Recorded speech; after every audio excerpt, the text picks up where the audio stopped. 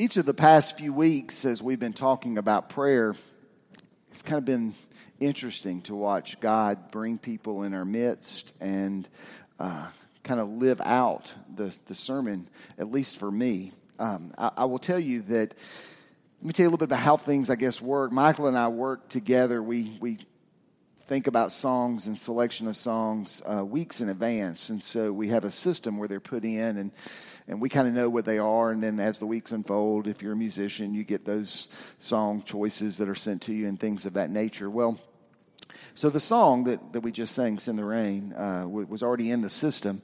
When I preached on Elijah, if y'all were here the second week, we talked about Elijah and what we could learn in our prayer life.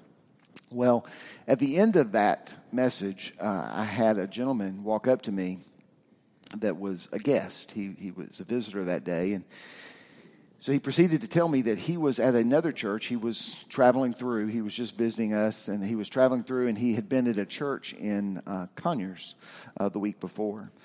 Listening to the message, as the message ended, he felt God calling him to write a note down. So he wrote the note down and he put it in his Bible and came to church at Stockbridge the second week of our series of Elijah. So I got through preaching and he walked up and he told me that story, that God had given him a message. And he said, I think it's for you. And he handed me his card that he had written down. And what his prayer was, Send the Rain. He had written about Elijah. The previous week, the message wasn't on Elijah. God had just given him a message to write, and he felt like that we needed to hear that. I tell y'all that story again because it just appears to me that God is bringing people into our midst to hear the message and what God's calling us to do. And I challenge us as a community of faith to stay strong in our prayer and our commitment to God as we move forward. And I know for me, the last few weeks, God has really grown me in my own prayer life, and I pray that that's been your experience as well.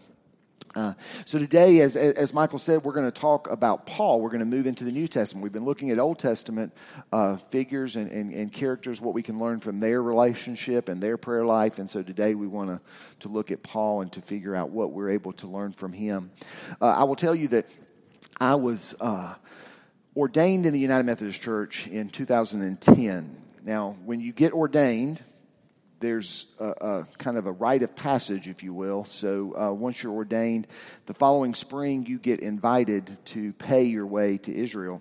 And so I did that. The bishop invites everybody who is ordained the previous year to go with him or her. And Michael Watson was our bishop at that time. And so he sent a message to me and I agreed and went. It was great. If you ever get a chance to go to Israel, you do want to do it. But I tell you that, so part of going to Israel, if you've ever been, it's amazing what different things speak to you. So you may hear people go and they may say, well, I got to touch the spot that they think Jesus was born. And that was really cool. I will tell you, for me, it was neat, but they don't really know that's the spot. So, it's just very commercial. So it really wasn't the thing that moved me. But there were certain spots that did. The Sea of Galilee, I loved it. It was just neat. I mean, we were on a boat. It was perfect. We got off the boat, and the storm came up. We didn't see the storm coming. The whole Bible just coming to life, And so, but you're on the Sea of Galilee, and you're like, Jesus could have walked right there. You don't really know. And so then we got to this place on the edge of the Sea of Galilee. It's kind of an abrupt transition from sea to shore in lots of places. There's this one place where there's this shallow rock formation and there's like a waterfall. Well, I think Jesus was a pretty smart dude. So I'm like, Jesus probably showered in that waterfall because there's nowhere else to get refreshed, and probably you're hot. That would just be a place that he would probably go. And then right above that is this hillside, which was probably one of my favorite places ever.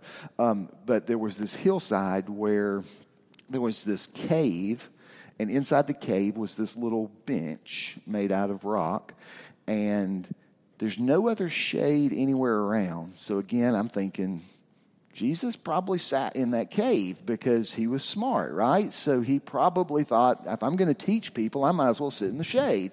And so, I mean, do I know it? It was just neat. Things like that just really impressed me. The one I'm getting to, when I get to Paul, was the Roman road to Damascus was another one of those places for me. I want to show you a picture so you kind of get an idea of the Roman road. So Saul, Paul was Saul. So if you don't know the story, Saul was the person in charge of persecuting Christians. And so he was this mean guy who felt like anybody who was a follower of Jesus the Messiah was dangerous to the community. And so he wanted to persecute. In fact, he was there when Stephen, it tells us in Acts, so Stephen was the first person martyred for the Christian faith. He was there leading the charge. And watching them stone Stephen. And so then he got the priest to give him a letter that gave him permission to go to Damascus so that he could arrest the followers of Jesus and could do the very same to them. And so he's walking down this road to Damascus. And the story tells us that somewhere along the way, whether it was here or somewhere else, that somewhere along the way, he had this blinding light come to him and knock him to his knees.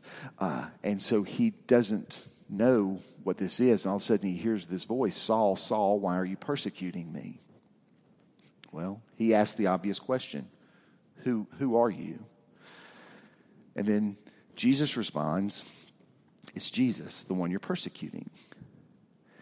And so he's on this road. And Jesus says to him, I want you to go ahead and go on to Damascus like you planned, but I want you to sit there for 3 days in silence. He's blinded. He has to be led to Damascus. And he does that. He goes and he sits and probably has to think about what's happening.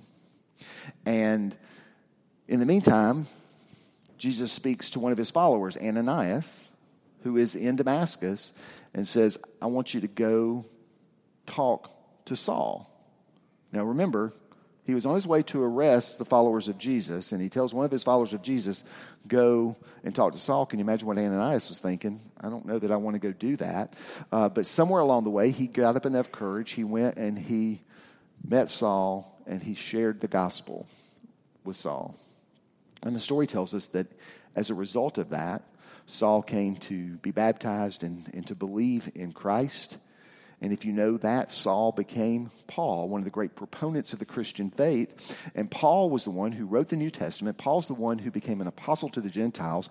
And if you are a follower of Jesus, you sit here today because of what happened on that road. And when I found myself there, I connected that to my story, and I was moved by just the idea that what happened would affect me in that way. And so I think that Paul has something to say to us about how we can be in relationship with God. And so I began to look at Paul's prayer life and began to think about how would you summarize Paul's relationship and Paul's prayer. And so if you read Paul's prayers and you read the way that he encounters and what other people say about this, I came up with this summary for Paul. Paul plus prayer equals thanksgiving. Now this one word, it summarizes it for me. It's not exhaustive as far as what Paul thinks about with regards to prayer, but it was certainly a primary emphasis. And we see that in all of the ways that Paul communicates to the churches that he writes to. In all of his letters that Paul wrote to the churches, with the exception of one, the Galatians, he was frustrated with them. So besides that one, all the other ones, he would start with something of thanksgiving. Listen to what he wrote to the Ephesians. I have not stopped giving thanks for you, remembering you in my prayers with thanksgiving. To the Philippians, he said, I thank my God every time I remember you, and all my prayers for you I always pray with joy. If you go and watch the letters, you watch how he prays. He thanked God for the Colossians. He thanked God for the Thessalonians. He thanked God for the Romans. He thanked God for the Corinthians. He constantly is thanking God. All of his prayers are filled with thanksgiving. But I tell you that's not really where you see this focus of thanksgiving come out. You see it there, but really if you go and look at Paul, look at his teachings. He tells the Colossians, he says, you need to fill your prayers with thanksgiving. He tells them, he says that you need to be abounding in thanksgiving. He also tells them to devote yourselves to prayer, and you devote yourselves to prayer by keeping alert in thanksgiving. He says this in Colossians 3, verse 17. And whatever you do, whether in word or deed, do it all in the name of the Lord Jesus, giving thanks to God the Father through him.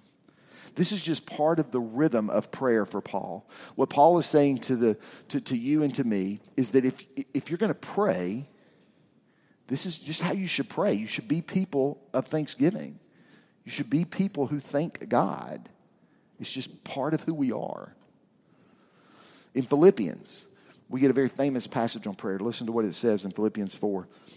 Do not be anxious about anything, but in every situation, by prayer and petition, with thanksgiving, present your requests to God. And the peace of God, which transcends all understanding, will guard your hearts and your minds in Christ Jesus. What a powerful message. I mean, don't be anxious about anything. Yeah, bring your concerns to God. If you're sitting here, and this is where we get really if you're sitting here and you're stressed, if you're sitting here with worry on your mind, yes, bring your concerns to God, but do it with thanksgiving. And then you will experience the peace. You will experience the peace of God that you can't really understand, and we don't really know how it works. But you experience the peace of God. It carries you. And you can sit here and go, well, I'm not sure Paul understands what I'm going through. I'm not sure Paul gets 2017, all the stress and anxiety that go along with it. I should tell you that he writes that passage from prison. He's been in prison for years, waiting on execution.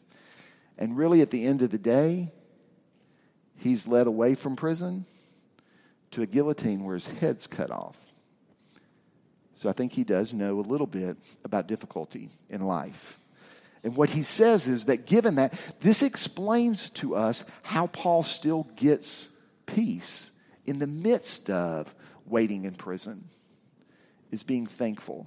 What you see is Paul's life is characterized by two dual movements. They're the same, they're two sides of a different coin, or two sides of the same coin, I guess I should say. Trusting in God and then being thankful. Two sides of the same coin. And you stop and go, well, if you're in prison and you're trusting in God, and when you're trying to be thankful, what are you trusting in? What are you thankful for? And there could be a lot of different answers for that, but I think that what it is, I think if you go look at Paul's writings, I think this is really at the heart of what he trusts God for and what he's thankful for. Look at what it says in Romans 8. And we know that in all things God works for the good of those who love him, who have been called according to his purpose. God doesn't force bad things to happen. But what Paul is convinced of is Paul is convinced that when those bad things happen, that God is somehow able to turn them and to somehow make good. Paul gives us advice. It's not just prayer advice, it's life advice. And what he does, and you see it all throughout Paul's life, is Paul flips his circumstances. He looks at a circumstance that you and I might look at as being negative, and he makes it positive. He stops and gives thanks for everything. He's in a prison cell, waiting execution, and he stops and goes, well, thank you, God. Because you know what? I get to talk to these guards, and I wouldn't have had the opportunity to talk to these guards if I wasn't here in prison. See how he can flip his circumstances? You got to stop and think about this morning, what do you need to flip in the way that you're looking at things? What we see Paul does is Paul chooses to look at opportunities rather than at negative experiences. What do you need to be thankful for? All throughout the scriptures, when you look at Paul's life, you see this in his teachings and the way that he lives. One of the greatest stories for me is in Acts 16. So you get Paul and Silas. They're preaching to the people of Philippi. And they get to town and they're going around and they're talking about Jesus. And this young girl begins to follow them around. Now, she has a spirit inside of her that allows her to tell people's fortune. And so she makes quite a bit of money being a fortune teller. Well, at first they think it's cute. Here's this little girl. She's following them around. She's saying good things about them, that, hey, they serve the Most High God. And so they tolerate it for a little while. But then she becomes irritating to them because she's kind of turning people away from them. And so Paul looks at her one day and tells the spirit that's inside of her to come out. And for the first time in her life, she is whole. She's happy. Psychologically, emotionally, physically, she is well. We hear that part of the story and we think, well, that would be good, right? That's a good thing. Well, she's owned by somebody. And that somebody makes a good bit of money off of her. And so now they don't care whether she's psychologically, emotionally, and physically whole. She's a money source that's dried up, and she's got to blame somebody for that. Who do they blame? They blame Paul. So they go to the authorities. They have Paul arrested. He's always getting arrested. He's always getting thrown in prison. They have him arrested, and then they bring these Roman lictors. Those are the people, if you know the story of Jesus, they're the people who beat Jesus. They had these big old pads that had metals and bones sticking out of them. They beat Jesus' back. They did this to Paul, and they did this to Silas. They beat them within an inch of their life, and then they threw them in solitary confinement. So what do you think Paul and Silas are doing and thinking now? Following Jesus, doing what he'd asked them to do, and they get beat within an inch of their life and thrown into a solitary confinement. What would you be thinking? Why? This doesn't seem fair. I'm trying to do everything I should be able to do. But that's not what you see Paul and Silas. See, Paul and Silas, they flip it. Look at what it says in Acts 16. About midnight, Paul and Silas were praying and singing hymns to God, and other prisoners were listening to them. Are you aware, if you sit here today and you're a follower, are you aware that the world is watching you? They're watching to see how you handle negative situations. It's easy. It's easy to sit here and sing songs and to praise God when everything's going good. It's much more difficult when things are struggles, when things are happening that aren't so good. But the world is watching how we do that. At this moment, Paul and Silas are witnessing to the world what they believe. And what happens? If you know the story, the earth begins to shake and the prison doors break open, right? They're free. The prison guard comes in. He's like, oh no, what am I going to do? I'm going to kill myself because the authorities are going to kill me once they find out that people got out of prison. But Paul and Silas sat there. Prison guard comes in. They go, wait a minute, don't do that because we're here. Prison guard looks at them and says, well, why are you here? Why didn't you go? And Paul and Silas began to share with this jailer, this Philippian jailer, the gospel of Jesus Christ. And the story tells us that him and his whole entire family are baptized and become believers in Jesus. See him flip it? Everything for Paul, everything is an opportunity. Everything is a possibility of an encounter to be able to witness to someone for Jesus Christ. Do you approach everything and every day and everyone you meet with that same opportunity? Let me show you this passage. It comes in 1 Thessalonians. It's a great life verse for some. It says, rejoice always, pray continually, give thanks in all circumstances, for this is God's will for you in Christ Jesus. Y'all read that with me this morning up to just the semicolon. Rejoice always, pray continually, give thanks in all circumstances. One more time. Rejoice always, pray continually, give thanks in all circumstances. Why should we do this? Because it says that this is the will of God in Christ Jesus. Folks, Paul's telling us, this is not something that's natural. It's not something that just comes to us. This is something we have to develop and discipline ourselves. Rejoice always, pray continually, give thanks in all circumstances. This is Paul's prayer. This is how he lived. This is how he taught. Everything about Paul was for this. When God answered his prayers, he lived that way. And when God didn't answer his prayers, he lived that way. See, we think of Paul, everything went really good for Paul. Again, did I tell you that he was killed? He was in prison. He was beaten. But here's the thing is Paul struggled his whole life. with prayers not being answered. The scripture tells us that he had a thorn in his side. Now, some scholars believe that he actually suffered from a disease called macular degeneration, which meant he was going blind. He could see on the periphery, but he couldn't see, and so he couldn't write.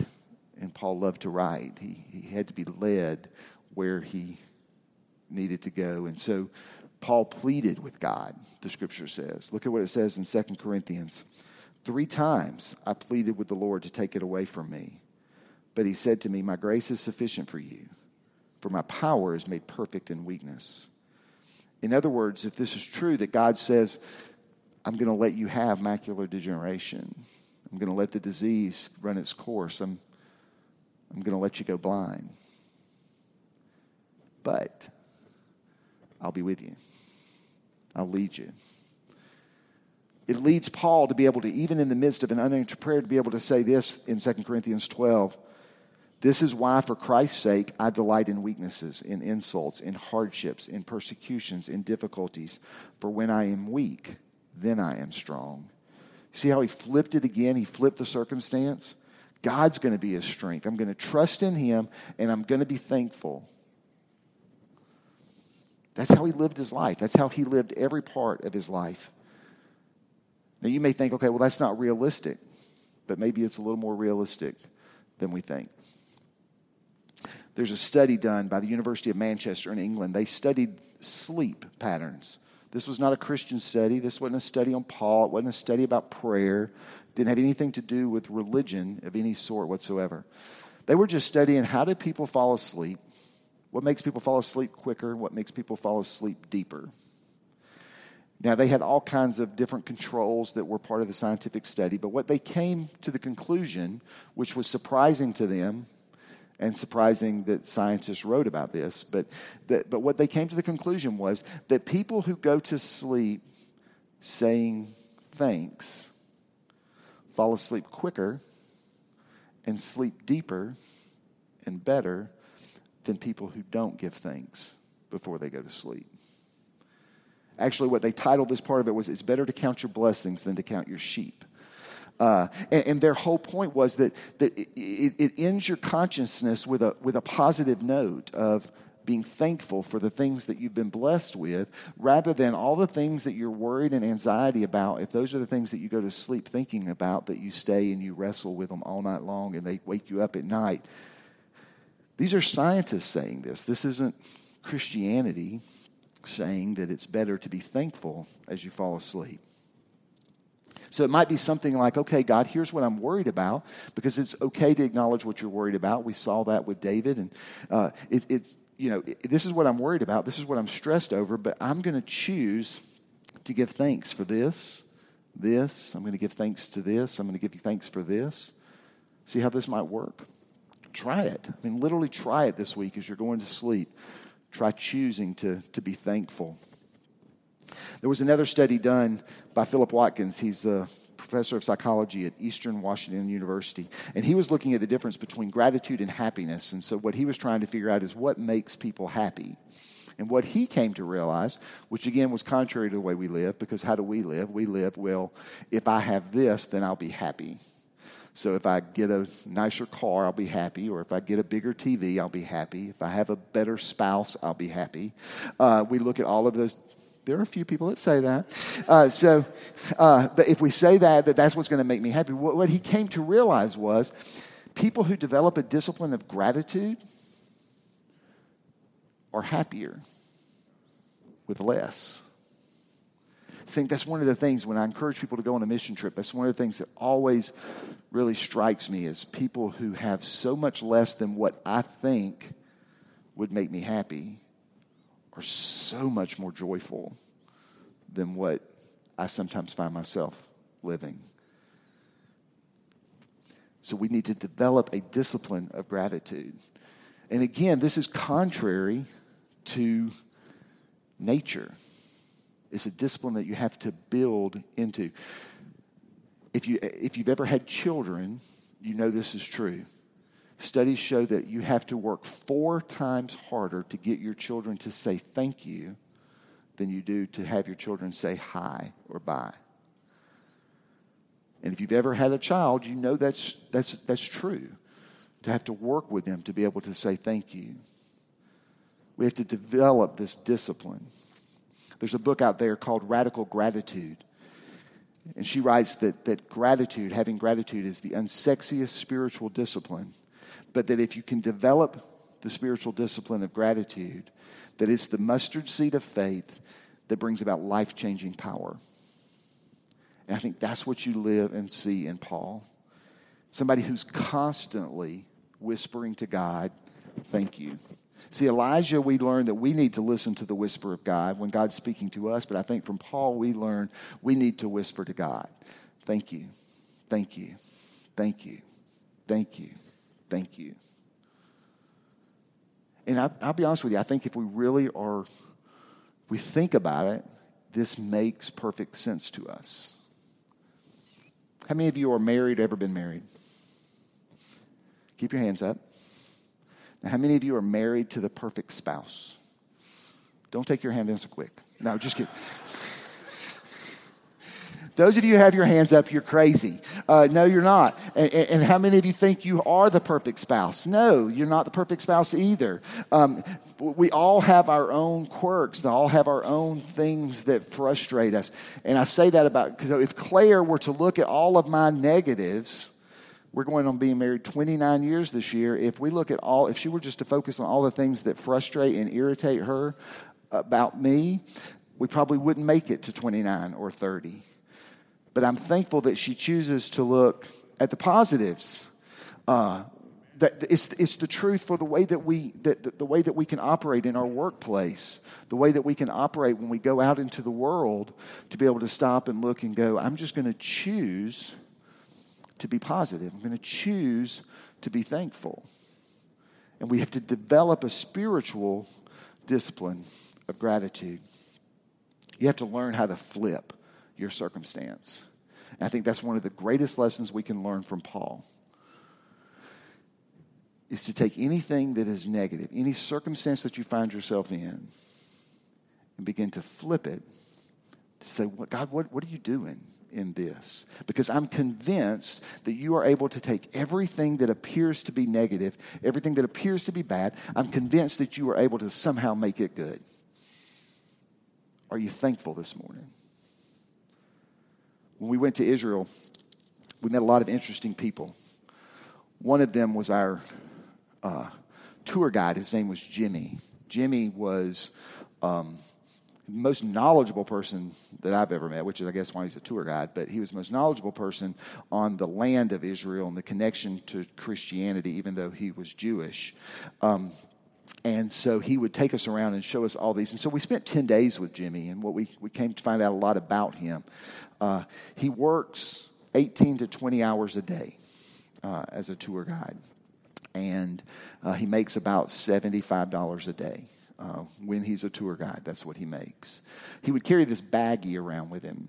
And so we started to ask him, we're like, what's the baggie? And so every time he would get a tip, he would make sure he put 10% of his tip into the baggie. So that way he would make sure that he gave what he needed to give to the synagogue at the end of the month. And so he was very, very disciplined in all of that. And so we would stop our tour literally in the middle of the day. We would stop our tour so Jimmy could go off and pray. He would pray 20 minutes every day in the middle of the day. No matter where we were, we had to stop so Jimmy could go and pray. So we were talking to him a little bit about that. And so he was sharing with us that he prays. So he prayed that 20 minutes every day. He would pray 15 minutes at night, and then he would get up early in the morning and pray for 40 minutes. Now, so let's put all that together. He works 18 to 20 hours a day. He prays for 20 minutes during the day, prays for 15 minutes at night, but he still gets up and prays for 40 minutes every morning. First, challenge myself to go, do I do that? But then secondly, to stop. And so we were talking to Jimmy. I was like, what do you pray for 40 minutes? I mean, what do you say to get up every morning early for 40 minutes? And his response, I'll still never forget it, and every time I ever think about gratitude, I think about Jimmy. His response was very quick. He said, I just simply tell God, thank you. If we learn one lesson from Paul, this one lesson can change your prayer life forever and can change your life forever. Just think about your prayers of the last 7 days. How much of it was devoted to telling God thank you? Just simply thank you. I remind you what he teaches us in 1 Thessalonians 5. Rejoice always. Pray continually. Give thanks in all circumstances. For this is God's will for you in Christ Jesus. Let's pray.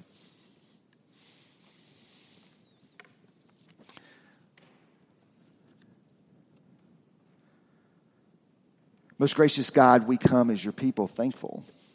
Thankful for this day. This day that you have given us. This day that we have never seen before. And Lord, I realize that so many of us walk in this door with circumstances and situations in our lives that maybe no one else knows, maybe everybody knows. But God, I am convinced, just like Paul, I am convinced that you are able to make everything that appears to be negative, that you are somehow able to bring about good in the midst of that. And so, God, I pray that you give us the ability, the power to flip our circumstance and to sit here today thankful for every opportunity that we have, for every opportunity that you're going to give us in this next 24 hours, for every opportunity that we're going to have in these next 7 days to be able to witness for people what it means to love you with all of our heart, soul, mind, and strength.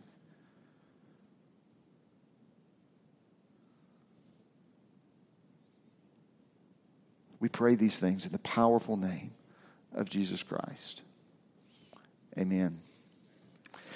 This week we have been, or this month I have been giving you an opportunity to respond. And so we've been having cards for you to come in and get and pray over. And so we've been praying for the church. We've been praying for the leaders. We've been praying for our families. We've been praying for community. So I'm going to invite you this morning to come forward as we have an opportunity to respond and to take a card. And this week is a different challenge. So this week, rather than us giving you the prayer that we want you to pray, we're going to ask you to write the prayer that you're going to pray. And what specifically I'm asking you to write a prayer for, if you'll notice on the front, it's intentional, a prayer for anybody. If you were here the very first week, I shared with you the story of the gentleman that just showed up at our door, said his name was anybody. This week, we happened to be in New York City, and we were in St. Patrick's Cathedral, and the cathedral church was full of anybody just trying to get warm. And so I invite you this morning to commit to praying for anybody and write a prayer to reach the unchurched. And then every week of Lent, which starts on Wednesday, our service will start with someone reading their prayer. Now, just because you write it, don't freak out on this and say, okay, I'm not going to go up and get one because now he's going to make me read it. I won't twist your arm much, but I will let you reach out to me if you're willing to read your prayer to the congregation. This is a way for us to hear the prayers of the people. We cry out that we need God, that we thirst after God, that we hunger after God. And so this is our opportunity to pray together and with each other. So I just simply ask you this morning as we have our last song for you to respond. The altar is always open for you to sit and just say thank you to God for whatever you want to talk to God about, but also to come forward, if you're able, to be able to take a card and commit to praying for the unchurched, those God is calling us to reach this Lenten season. Amen.